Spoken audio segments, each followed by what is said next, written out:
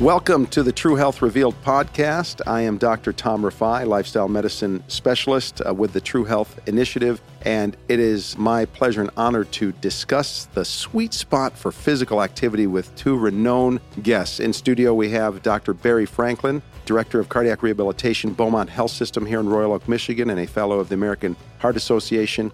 And online, we have Dr. Chip Levy, a Fellow of the American College of Cardiology and Director of Cardiac Rehabilitation for the Ochsner Health System. And it is just a pleasure because you two guys are good friends with each other. So welcome, gentlemen. Exactly. Thank you. Thanks for having us, Tom. Absolutely a pleasure. We've done a noted show with both of you individually, but it's going to be super fun to discuss this topic, something close to my heart, which is the concept that physical activity, more and more we understand it, every little bit counts. And there is a concept that's still out there that you have to be well, not necessarily a marathon runner, but work out really hard. And I always invoke that maybe exaggerated example, although I think it happened, of vomiting on the treadmill on the Biggest Loser show. And that's just not necessary. So I'd like to just start off with the basic concepts of, what makes physical activity helpful and beneficial, including but beyond formal structured exercise. In other words, the combination in the world of physical activity. What are its benefits? Let's just maybe start with that. And we'll convince people that every little bit counts, and you might think you need more than you necessarily do for these benefits.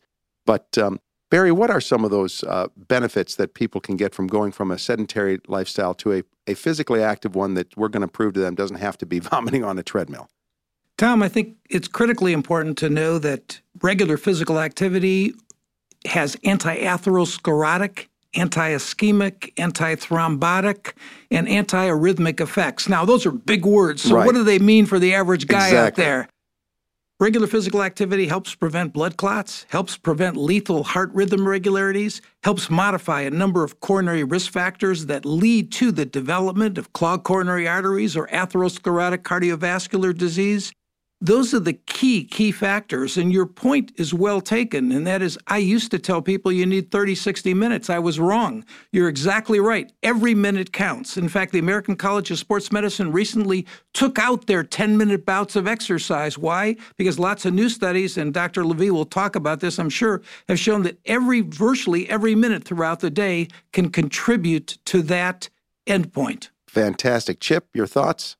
Yeah, I agree with all of that. Obviously, the national guidelines suggest that all people should be doing 150 minutes per week of physical activity or 75 minutes per week of vigorous physical activity. But we have studies that show that there are benefits that begin at way lower levels, particularly if one's doing more higher intensity exercise. You can get even benefits from 5 to 10 minutes of exercise and pretty profound benefits. And Chip, can you recently, both of you actually have published in the Mayo Clinic Journal Proceedings, and we'll leave the big journal names out of this because I'm not sure how much it means to the audience, but necessarily so. Let's discuss the Copenhagen City Heart Study, Chip, and then afterwards the data from China that you both published on recently and how this translates to this sweet spot and that every little bit counts. Well, the Copenhagen study was about 8,700 participants followed for almost 26 years, and we were measuring sports activity and basically showed that there was a sweet spot that somewhere between, this was not a study that showed very benefits of super low amounts of, but this is counting all sports activities in leisure time. And the sweet spot was somewhere between 2.5 and 4 hours per week. And doing basically no sports activity or doing extremely high sports activity were both associated with higher mortality than doing what was the ideal amount. Now, again, this is a pretty high amount of sports activity in this sweet spot. There are other studies, and just for example, we published a study back in 2014, which was a running study in Journal American College of Cardiology, which is our leading clinical cardiology journal, where we assessed 55,000 people followed for between 10 and 15 years. Wow. And we assessed 12,000 runners versus 43,000 non-runners, and showed, as you'd expect, the runners had nearly 30% lower mortalities and cardiovascular mortalities. But what was very interesting was when we divided the runners into quintiles, that's like fifths, of dosing of the running. And we divided the dosing into times per week, minutes per week, the intensity of the running. We basically found that those who were in the lowest quintile, these are people who are running less than 6 miles per week on average, running less than 50 minutes per week, running just 1 or 2 times per week, they got the same benefits as those who were running in the higher levels. And actually, at the very high level, we had a second paper in the Mayo Clinic Proceedings in 2016 that showed that the very highest runners, those who were running 35, 40 miles per week, those who were running 7 days a week, actually appeared to lose the benefit. Not compared to non-runners, not compared to low runners, but they lost the benefit compared to the runners running in lower doses. So it certainly suggests that more is not better. And this study really raised the idea that just doing small amounts of physical activity, particularly, granted, running is not the same as a slow walk, but if just doing small amounts of running appeared to produce the maximum benefits, at least against cardiovascular mortality and all-cause mortality. Now, there's no question, if one wants to play to win the race, if one wants to make their running time better, they're going to have to run more often. They're going to have to run faster. But just for the health benefit of cardiovascular mortality and all-cause mortality, or basically survival, the benefits appear to occur at very, very low doses. And I think, if I'm not mistaken, when we discussed this, this was at a dose of potentially 5 minutes a couple times a week. You started to see some significant benefit versus the non-active non-runners? Yes, the lowest group of runners actually just ran 1 to 2 times per week and ran less than 6 miles per week, and so this is just basically a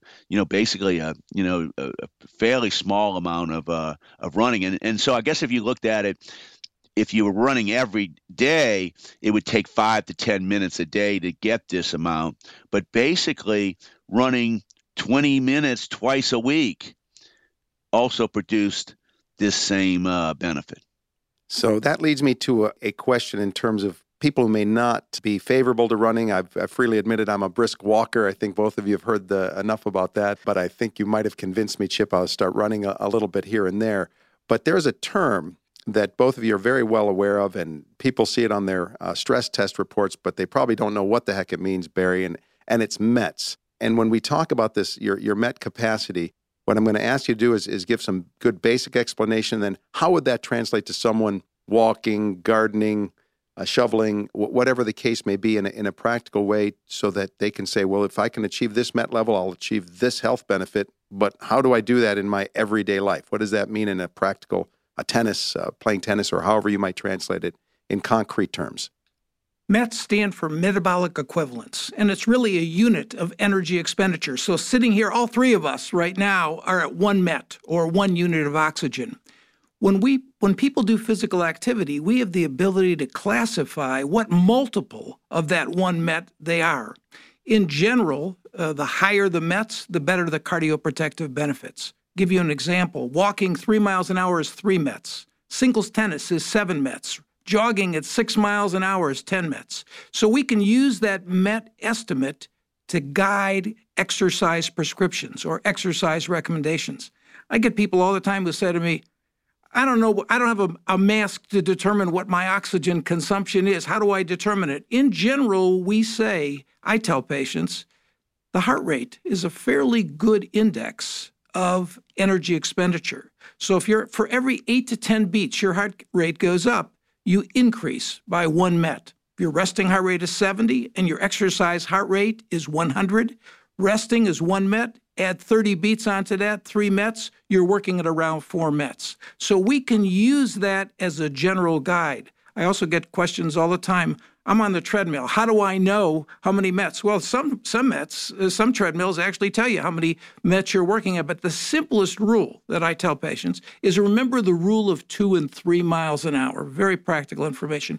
2 miles an hour flat grade, Tom, is 2 mets. 3 miles an hour flat grade is 3 mets. But remember this. At 2 miles an hour, for every 3.5% grade you add to that treadmill, you add 1 additional met. Or at 3 miles an hour, for every 2.5% grade, you add an additional met. So if I got a patient who says to me, I want to work at 5 mets, I can tell them, okay, work at 3 miles an hour, 5% grade. Or if he says, that's too darn fast, I'll say work at 2 miles an hour, 10.5% grade. Both of those give you about a 5 met workload. I will freely admit that I tend to walk flat and then raise it up to 15% for as long as I can handle it, which is only typically about less than a minute. Then I drop it back down. But that is very useful information. What about this concept of rate, Barry, of perceived exertion, where they're asking people to look at, can you finish a sentence without taking a breath? Or how would you translate the concept of using these perceived exertion scales, which you see in a lot of gyms or you can look up online to determine something close to, hey, I'm at a good pace? Yeah, Chip and I use this on a day-to-day basis during treadmill testing and during exercise training. The guy who developed it, Gunnar Borg, developed it on college-age kids. Average resting heart rate, about 60. Average maximal heart rate, about 200. And then what he did is he put those guys on a treadmill and asked at a heart rate of 150, what's the most common descriptor? How would you the average descriptor was hard. Heart rate of 170, what did they say? Very hard. So he lopped off the 0 on those heart rates and came up with a scale from 6 to 20, and we can use that to gauge pretty much where people are. In general, I think Chip would agree, we want people in the 11 to 13, 14, maybe 15 range for perceived exertion. Chip, would you agree with that? Yes, and obviously, people who, pushing it on a stress test, trying to get up to a high level, they may get up to 17 or 18 as long as they're not having chest pain or bad shortness of breath or bad mechanical pain. But typically during you get the benefits of exercise in that moderate range of the Borg scale, somewhere in the 11 to 14. Can I ask you, gentlemen, then, there's been more and more data, chronic kidney disease, recently dementia, that your resting heart rate matters.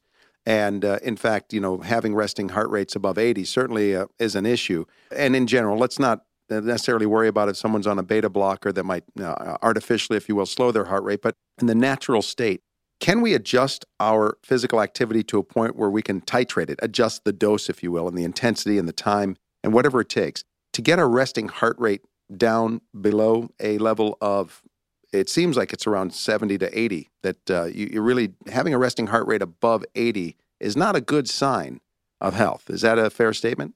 I typically look at a study that was done in Mayo Clinic Proceedings. They looked at thousands of people, as did Cooper Clinic. In general, what they say is under 60, very good prognosis. And a 61, 62 is great too. Above 80, very poor prognosis. So I tell people, lower is better. When it comes to heart rate and systolic blood pressure, lower is better. I was taken back by a major study, looked at thousands of cardiac patients taking a drug called beta blockers. What are beta blockers? They lower the resting heart rate, they lower the blood pressure. What did they find? Astounding. They found for each 10-beat lower of the resting heart rate, there was a 30% reduction in cardiovascular mortality. So I tell our fellows and residents, you got no business having a cardiac patient with a resting heart rate of 88. Get it down 30 beats, you're going to cut his mortality by 90% via increased beta blockade, regular exercise, or both. Stay away from caffeine too. Would we? So the normal heart rate is typically, and this is confusing to people, that the normal heart rate is 60 to 100, and below 60 is considered bradycardia, or a slow heartbeat, and above 100 is tachycardia. but it would be actually way healthier to have a heart rate of 50 or 55 than to have a heart rate of 98, where 98 would be, a lot of patients get confused because 98 would be considered in the normal range, where 50, 55 is considered slow heart rate. But generally, this, as Barry said, the slower the heart rate, the healthier the person, and typically you would like heart rates to naturally be slower. The issue is how to make the heart rate slower naturally. Obviously, we can artificially do it, which is still very beneficial to our patients by giving medications that block adrenaline and therefore slow the heart rate, which is a big class of medications called beta blockers. But the natural way to have a slow heart rate is there are some certainly genetic components. People who are fitter will tend to have slower heart rates. And people who are doing more physical activity and more exercise will slow their heart rate at rest. And that's because what happens is they improve their autonomic tone. They improve what's called the sympathetic tone. They improve this parasympathetic tone and reduce the sympathetic tone. The sympathetic tone is the fight or flight phenomena. And so you'd like your parasympathetic system to be stronger, and that will tend to slow the heart rate and be associated with much better prognosis. Some people are wearing devices that not only checks their resting heart rate, but also can even check heart rate variability and things like heart rate recovery. So the ideal heart rate is slower, one that has more variability at rest, so not just sitting at one heart rate all day. And then when you exercise, the heart rate should go up high, but then should drop quickly in recovery. And this is all indicative of having higher parasympathetic tone, which is associated with much better survival. And being more aerobically fit. Let's just be sure. I think we've implied this. We all agree that if and whenever possible, to get that resting heart rate down naturally through physical activity and exercise, of course we can use drugs like beta blockers, but we would encourage that first. I have a quick question, Chip, for you on when someone starts to get physically active who's on a beta blocker, and beta blockers can cause some exercise intolerance because you can't get your heart rate up because of the beta blockade and the slowing of the heart rate. How do you carefully wean back as someone earns the right, if you will, to have their beta blocker reduced through the beta blockade, the natural drug, a lifestyle medicine, if you will, effect of increased aerobic capacity and physical activity improvements? Well, I mean, one, we assess the resting heart rate and the blood pressure and the exercise heart rate. So if someone's on a beta blocker and they start having a heart rate of 45, we don't need it to be that slow, and so we can cut back on the drug. If their exercise heart rate, let's say they have a resting heart rate of 55, but when they do a hard exercise, it only goes up to 75 or 80, we can allow the exercise heart rate to be a little bit higher than that. So those would be the kind of things, along with symptoms, that we can use to adjust one's beta blocker. The important thing to note, though, is there's no question that performance would be adversely affected generally by being on a high beta blocker. So, for example, in a marathon race, if someone slips some beta blocker into the water bottles of the Kenyan runners, they would slow their heart rate some, and they wouldn't have nearly as good a time in their long distance race. Don't give anyone any ideas, Chip. No, I know. I'm sure it's been tried before. But on the other hand, from our patients who are on beta blockers for clinical reasons, and generally the clinical reasons to being on beta blockers, having blocked heart arteries, having a heart attack, having weakened heart muscle, congestive heart failure, having bad rhythm disturbances, that and generally they can be used for hypertension as well, but they're not first line agents. They're actually third and fourth line agents for just blood pressure. But the training effect on beta blockers, patients can still significantly improve their aerobic capacity even while being on a beta blocker. And so from a clinical standpoint, we can get patients to significantly improve their exercise capacity despite the effects of the beta blocker. Barry, any thoughts on that? I agree 100% with Chip because we've been doing this for a long time. But I would add to that, I get the question all the time.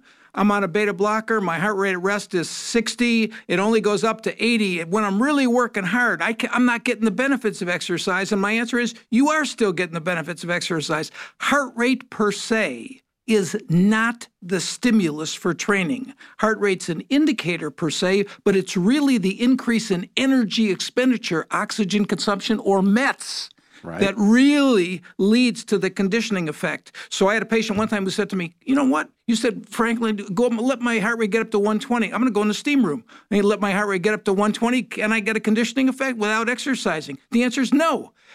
Do you follow what? Yeah. If I measure your METs in the steam room, it's still at 1 MET, even though your heart rate's 120 or 130. So that's a common misconception that many people have. I've got to get my heart rate real high to get a conditioning effect. No, not necessarily. And Chip's exactly right. These people can still benefit even if there's a markedly blunted heart rate because they can still increase energy expenditure. Right. Your heart's just pumping under that heat to try to get some more blood through the skin and cool off, not because it's burning and more oxygen. Fantastic. So resting heart rate matters. When you get your blood pressure checked, ask whether if you're using a machine, pay attention to your resting heart rate. And if you're getting it checked, ask that as well. You've got that opportunity. So to the topic now of physical activity and looking at this sweet spot issue as well beyond exercise, that we have a problem in the United States. We have, despite all our pushing in terms of the physical activity encouragement through exercise, we have, I think on the order of less than 25% of Americans that are achieving what we would suggest are optimal levels of physical activity, maybe because they are interpreting it as, I must go to the gym, I must be on a treadmill. All of those things are fine, and I'll frankly admit, I go to the gym. I'm a gym rat, if you will. But my dose isn't that high. This morning, I was just there for 15 minutes, but I got my incline. And what can we do outside of the gym, this concept of NEAT, or non-exercise activity time, what I call being a NEAT freak, if you will. And these opportunities, as we've been saying, it all adds up. We're mentioning 1 minute here, 1 minute there. We're not necessarily pushing that as that's the sine qua non. But if somebody's got a moment to take a call while walking, or take the stairs, or walk around the floor of the shopping mall before going shopping, agreeing to themselves, well, I'm going to be accountable to what I spend. I'm going to take a walk around the second floor of Somerset Mall nearby here. For all those opportunities, what are our thoughts about outside of structured exercise? How important is non-exercise activity time, where Americans might want to get started there if they feel intimidated by the gym, or otherwise have a lot of opportunities for movement in an unstructured manner? Barry? I think an important point, and you make the point, that is, exercise is cumulative. I used to tell people you need 60 minutes or 30 minutes. I was wrong. The latest studies suggest, here's a good analogy. You don't have to put I tell patients, you don't have to put the dollar bill in the piggy bank all at one time. You can put 4 quarters in there, 4 exercise bouts, and get the same as putting $1 in there. Some of the heart failure patients I deal with and some of the morbidly obese people say, Doc, after 3, 4, 5 minutes, I'm tired. And my answer is, if you can do 10, 15 minutes, those bouts throughout the day, you accumulate it. The effects of exercise are cumulative. Right. And Chip, I'd love to have your thoughts on that too. But in the diabetes world, where I tend to spend more of my focus on insulin resistance, we see the American Diabetes Association now recommending, at least for diabetics, I would suggest to prevent diabetes as well, try to have no longer than 30 minutes of continuous sitting without even I think they mentioned kicking your legs under the desk for 5 minutes, anything. I don't know about having it be that rigid, 30 minutes of sitting, then exactly 5 minutes of movement. The point really is, we see blood glucose really more linked to what you've recently done for physical activity, where brisk exercise in the morning would not help post-dinner blood sugar as much as in terms of the 30, 45-minute brisk exercise in the morning for blood sugar after dinner, as much as a mild to moderate 15-minute walk within 30 minutes of that last bite of dinner. In other words, muscle is a kind of for insulin sensitivity, what have you done for me lately tissue, and distributing that physical movement throughout the day. Any thoughts on that, Chip? Yes. So first of all, there's two components. One is physical activity, and the other is sedentary behavior. We obviously would like physical activity, the total amount, all the 30, 1 minute, 2 minute episodes to add up to a decent amount during the day, and that can count. Parking further in the parking lot, not going to the mall and driving around for 10, 15 minutes to get the space right in the front. Oh, Like, Chip, go I'm ahead and sorry. park You're in the describing my mother when I was. I'm now having these nightmares. Okay, go ahead, Chip. Sorry. Yeah, no. So Love you, parking Mom. further in the parking lot, taking the stairs when possible. Taking the longer route to your car. When you're at work and leaving in the evening. All of that counts to add up physical activity. But there's also the component, as you said, is sedentary behavior.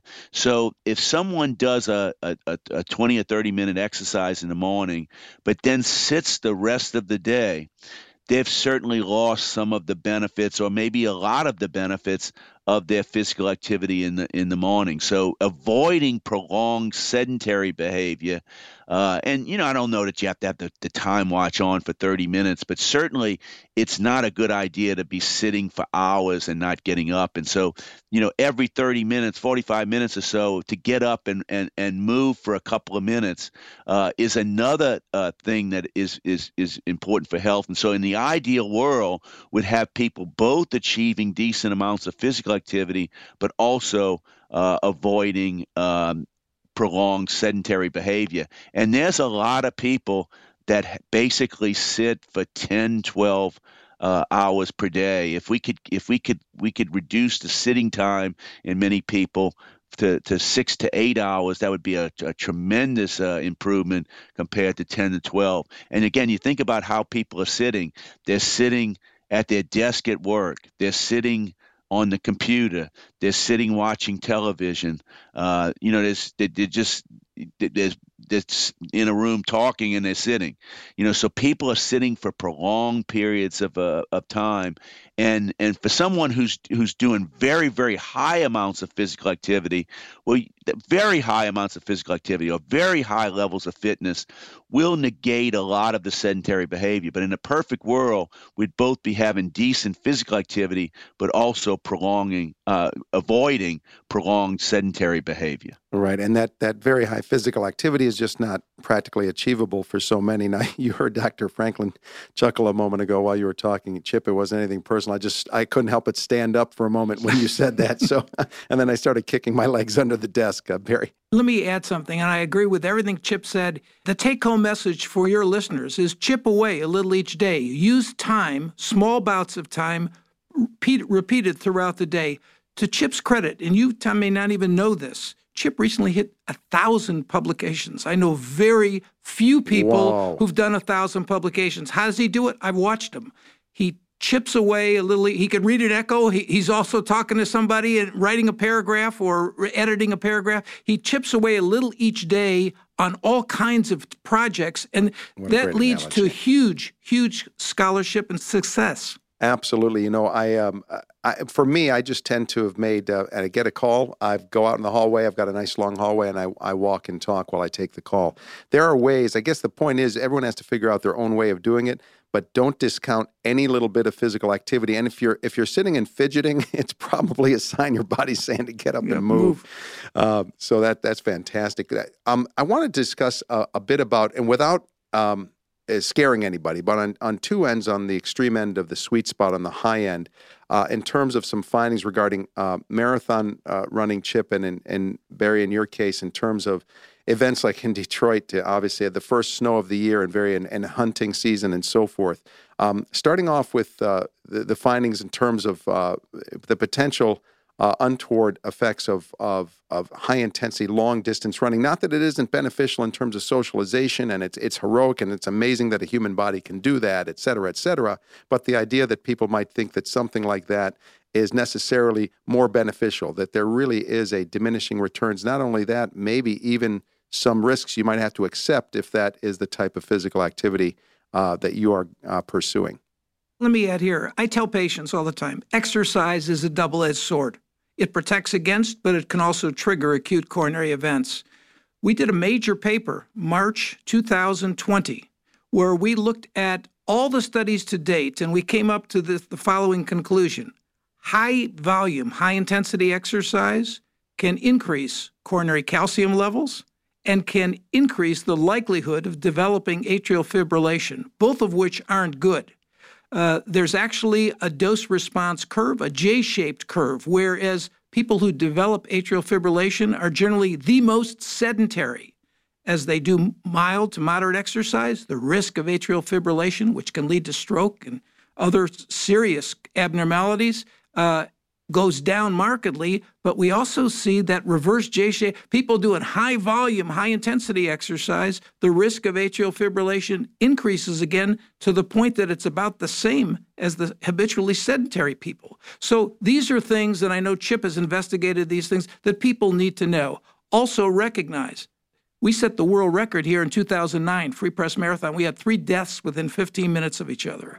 There's no question about that. Very, very, very high. There are reported deaths every year during marathons and triathlons. Why? To a large extent, people have underlying atherosclerotic cardiovascular disease, or they've got structural cardiovascular abnormalities, most likely an enlarged heart called hypertrophic cardiomyopathy. These things can oftentimes be detected with appropriate screening. I also tell people, don't ignore symptoms. If you're Paul Thompson, a cardiologist, says, if you're exercising, you begin to get pain or discomfort from your belly button on up, even your neck or your back or your arms, stop exercising because it could be an anginal equivalent. Last but not least, I get the question, I don't know how Chip feels about this, but marathon running does lead to increased cardiac events, no question about it, during the marathon because of plaque rupture, because of heart rhythm irregularities. But triathlons are even more dangerous. The risk of triathlons is about 3/4 higher than that running a marathon, and most of the deaths during triathlons occur during the swim portion. 66%. Chip, your thoughts? Wow. Chip, yes, and Chip, I've got one other thought I'd like you to include, and as you make comments on that, and as you're talking about events, Barry, it brings to mind the controversy surrounding aspirin, that we're now questioning whether primary prevention is a good place to be taking a chronic aspirin. But few people know that in the midst of an acute event, chewing on an aspirin could be particularly helpful. So I don't want to throw too much on the load there, Chip. I'd love you to comment and take further what Barry was discussing, but also your emerging thoughts on aspirin in chronic primary versus secondary, as well as in an acute event scenario. So first about the extreme exercise, I do think it's worth emphasizing that in the country and the world, the problem is lack of exercise, not too much exercise. So you can't go overboard with trying to scare people to out of doing a marathon or a triathlon. I think everything that Barry said is true, that there are risks of doing extremely high amounts of exercise, and from a pure health benefit, it's not only not necessary to do that amount of exercise, you'd probably be better for your health to do lower amounts of exercise. And exercise in the sweet spot, which is way lower than needed for triathlons and marathons. The fact is, though, Tom and Barry, that many people are not doing everything for health. They're not racing boats or jumping off of mountains, just for health. So people are doing long distance running and long distance sporting events for sport and for other reasons, and their primary focus isn't always health. And so I don't think we should go overboard of scaring people, but it's worth them knowing that there are risks of the extreme amounts of exercise, and if they're doing it for health, they can certainly achieve the maximum benefits at much, much lower levels. Now, regarding aspirin, certainly aspirin is very, very beneficial in high-risk people. So for people who have had heart attacks, who have badly blocked arteries, the benefits of aspirin way outweigh the risk. The risk of aspirin are increasing the bleeding risk, and maybe a little bit risk of retaining fluid and worsening congestive heart failure. But the benefits in people who've had blocked arteries, blocked arteries going to the brain, blocked arteries in the heart, blocked arteries in the leg, way outweigh the risk. In primary prevention, though, the evidence for aspirin is much lower, and certainly that's the case as people age because the bleeding risk goes up. The current guidelines are not to prescribe aspirin routinely in above the age of 60. I actually disagree with that in people who are at high risk. And the way we can, for example, can define high risk of people who have very, very bad risk factors, or we have tests that we can do in primary prevention. A very, very good one is called a coronary calcium scan. So a coronary calcium scan measures the plaque in the heart. So if a 60-year-old has a coronary calcium scan and their plaque burden is very low, a perfect calcium score is 0. If someone has a 0 or close to 0, the harm of aspirin is going to outweigh the benefits. On the other hand, if somebody has a coronary calcium scan of over 1,000, they have a ton of plaque in their heart, the benefits are probably going to outweigh the risk. And so basically the benefits of aspirin are always higher in people who have much higher atherosclerosis risk. And the classic is the person with known disease, but I think even in the person who has a lot of underlying plaque, they're going to benefit from aspirin. And then what you said about acute use of aspirin, if someone's having a heart attack or having a stroke, probably chewing an aspirin provides immediate benefit to help stabilize the plaque and maybe decrease the amount of thrombus that's in the artery. And there's been studies of that many decades ago in the acute myocardial infarction or the acute heart attack. The problem is sometimes for patients, though, is that, just for example, if they were having a heart attack, it'd be beneficial to be chewing an aspirin. If they're having a peptic ulcer, GI bleed, they'd be hurting themselves by chewing an aspirin. And so that's the problem, is that some things, are not totally clear.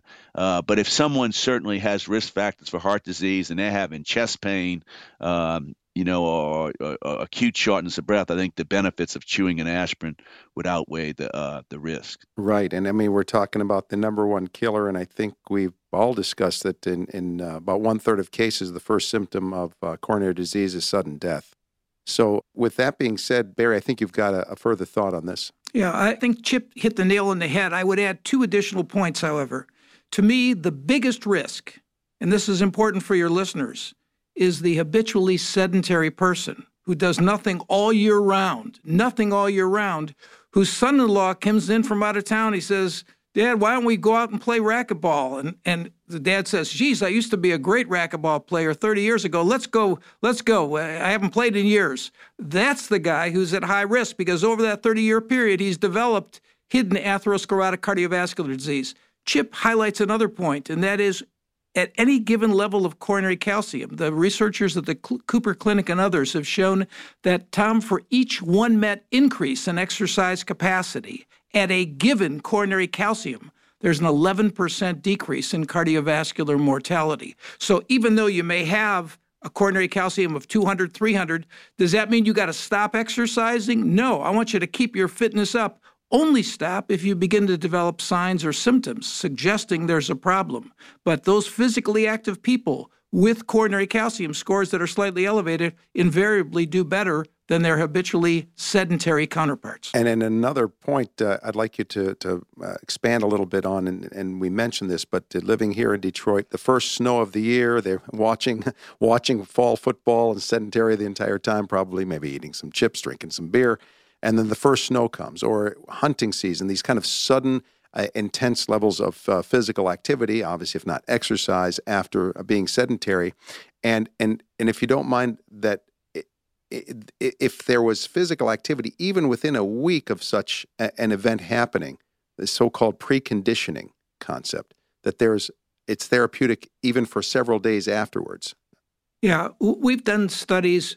I lost 2 dear friends to snow shoveling. So I got interested in it in the early 1990s, and we took 10 healthy guys, because they wouldn't let me use older older adults at Beaumont's parking lot, and we had them shovel heavy, wet snow. The next day, we did a stress test on them, same time of day, and so on and so forth. What do we find?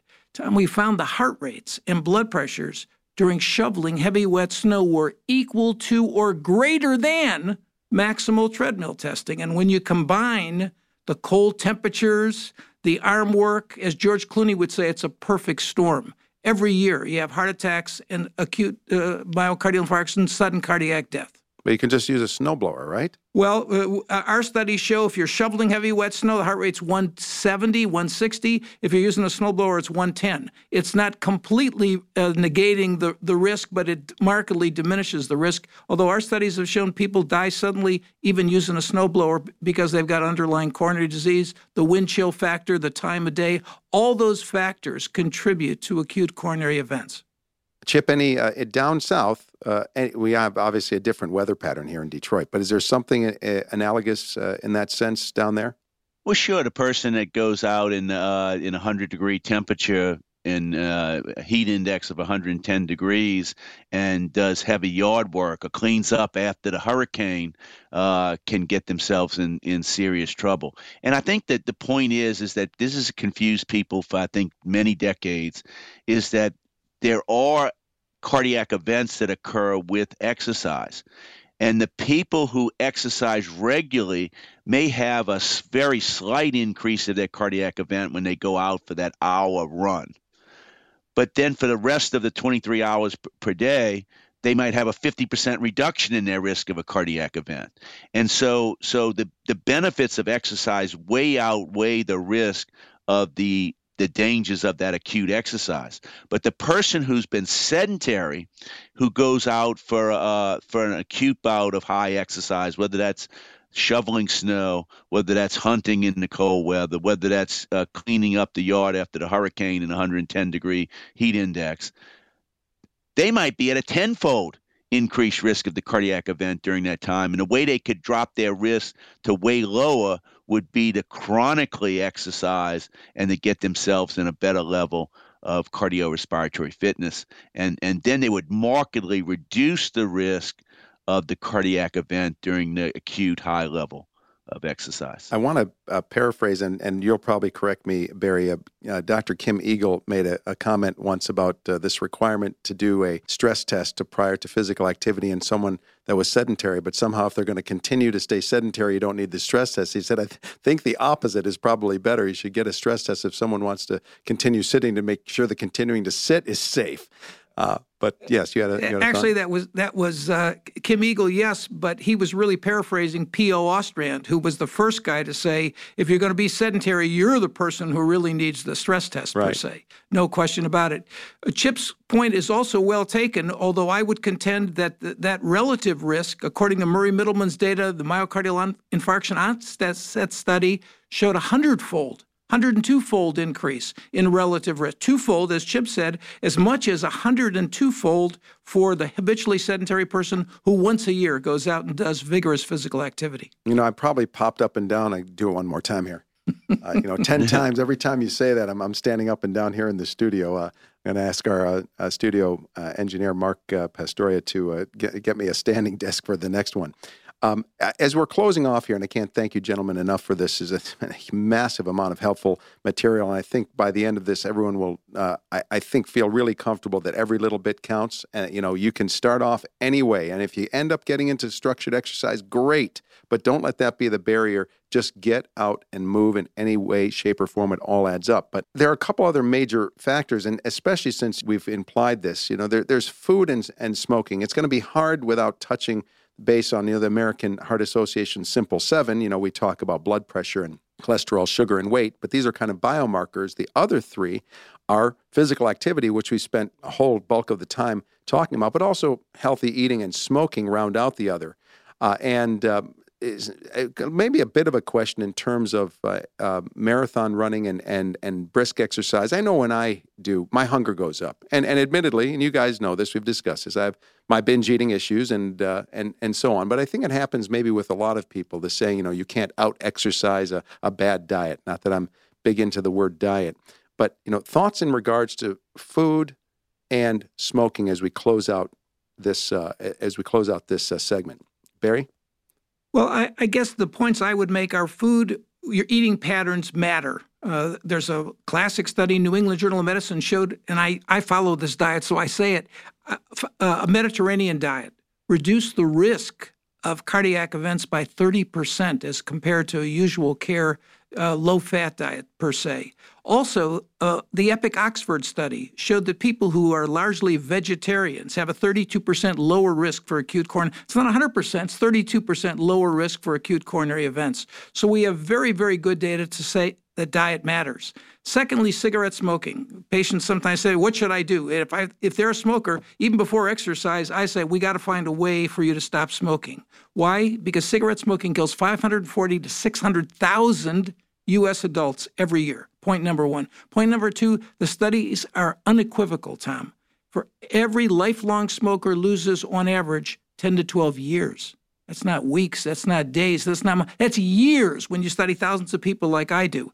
Thirdly, secondhand smoke. If you're married to a smoker, you're breathing that smoke on a regular basis, your likelihood, even after adjusting for other variables, we call them confounders, increases 30% of having a heart attack. So diet and smoking also matter, and I'm sure Chip wants to weigh in on these. And I just want to add that it seems that there's somewhere around 300 to 500 sudden infant death syndrome events that have been attributed to secondhand smoke as well. So it really is a big issue, not just for the smoker. But yes, Chip, your thoughts on food and smoking as it relates to overall health as we kind of complement our big discussion on movement. Yeah. So first on smoking, I think the important thing is that the benefits of smoking cessation are noted on cardiovascular disease extremely early, within a year of stopping smoking. Obviously, if somebody's been smoking for 20 years, you'd say they got some hardening of the arteries built up because of smoking. They're going to still continue to have risk.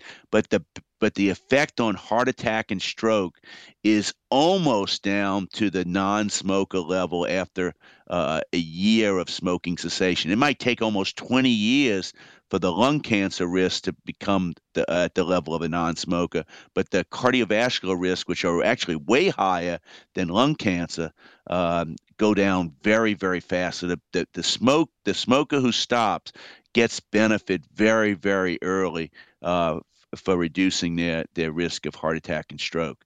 With regard to diet, I totally agree with what Barry said. A more plant-based, a more Mediterranean diet is beneficial. I think what's sometimes confusing is the information on fat and carbohydrates in the diet.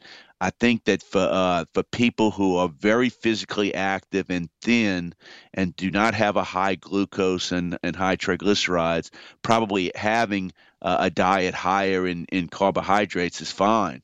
But on the other hand, in our society, where there's such a high prevalence of obesity, there's so much metabolic syndrome and diabetes, and so much sedentary lifestyle, many of those individuals would be actually better taking a diet that's higher in fat, particularly if it's good fat. Good fat would be from nuts, from olive oil, from fish oils.